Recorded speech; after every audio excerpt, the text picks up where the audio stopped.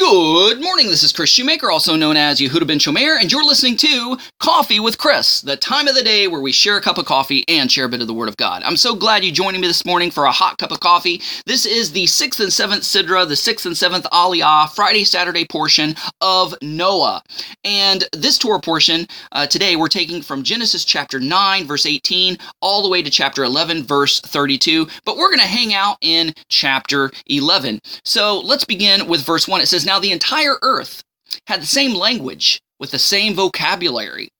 So even the dialects were the same. Not only the language was the same, but the dialect was the same. There was no variation. When they traveled eastward, they found a valley plain in the land of Shinar and settled there. They said to one another, "Come, let's make bricks and bake them until they're hard." So they used bricks for stone and tar for mortar. And they said, "Come, let's build ourselves a city and a tower whose top reaches into the heaven. So let us make a name for ourselves, or else we will be scattered over the face of the whole land." Now, a lot of people think, well, it's kind of foolish to build a tower up to heaven. You're never going to reach it. So we got to understand the context of the day. Mountains were considered sacred. Mountains were considered where the gods resided. That's where their headquarters were. That's where their thrones were. And so basically with this Tower of Babel, they were creating an artificial mountain because they wanted to invite the gods, the fallen angels, to come and inhabit that artificial mountain and to rule and reign the people from there. Not only that, but there's evidence that this was some sort of gigantic astrological calendar. So there was a lot of witchcraft going on there. So it says in, so basically they're rebelling against God because God said scatter and inhabit the whole earth. And they said, no, we're going to stay in one place. So verse 5, "Then Adonai came down to see the city and the tower that the sons of man had built. And Adonai said, look, the people are one, and all of them have the same language. So this is what they have begun to do. Now nothing they plan will be impossible. See the power of unity, even of fallen creation. If we are all unified, how powerful we can be. What does this say? What message does this bring to the body of Christ, the body of Messiah? If we, as the body of believers, are united on the cardinal, non-negotiable doctrines, and we act like a family of God, and we are unified as one, we could easily flip this world upside down. It only took 12 men to flip this world upside down for God. So just think of all the believers together, right? And it's our unity, according to John 17, that's going to convince the world that Yeshua is the real deal. Verse 7, "Come, let us go down and confuse their language, so that they will not understand each other's language." So Adonai scattered them over the face of the entire land, and they stopped building the city. This is why it was named Babel, because Adonai confused the languages of the entire world there, and from there, Adonai scattered them over the face of the entire world. So God's plan from the fall of man was to eventually bring everything back to a perfect Edenic state. So first thing that happened was spiritual death. And physical death began at the fall. So how did God reverse it? Saying, I'm going to send a Redeemer, and you're going to have spiritual life again.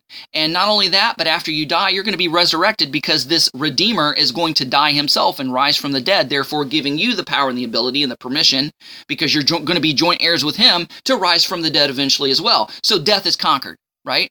So now we see the confusion of the languages. So how does God overcome that? He overcame that in Acts chapter 2. There was a reversal there in Acts chapter 2.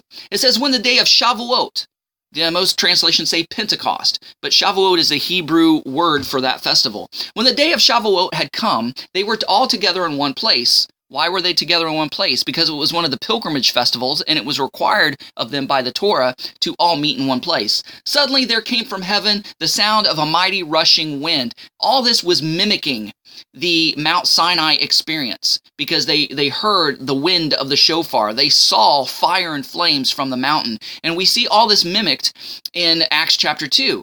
And it says, suddenly there came from heaven a sound like a mighty rushing wind, and it filled the whole house where they were sitting. And tongues of fire spread out and appeared to them and settled on each of them. Now, this is a thing.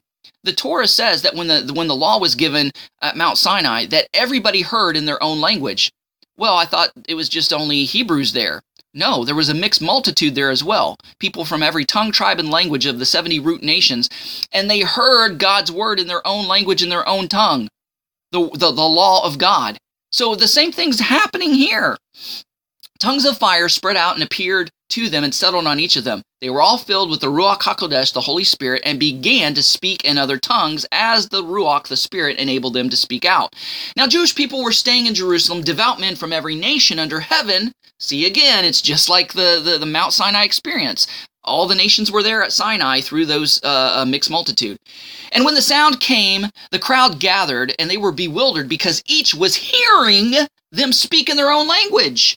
And they were amazed and astonished and saying, all these are speaking? Aren't they all Galileans?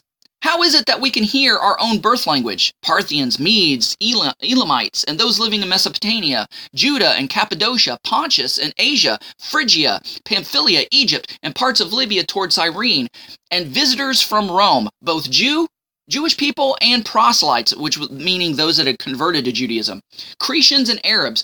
We hear them declaring in our own tongues the mighty deeds of God. And they were all amazed and perplexed, saying to each other, what does this mean? See, God is reversing the effects of the fall. And the very last thing that's going to happen in the total reversal of the fall will be in Revelation 21, the new heaven and the new earth. Guys, thanks so much for listening. Go out there and have a great day. Shalom and God bless.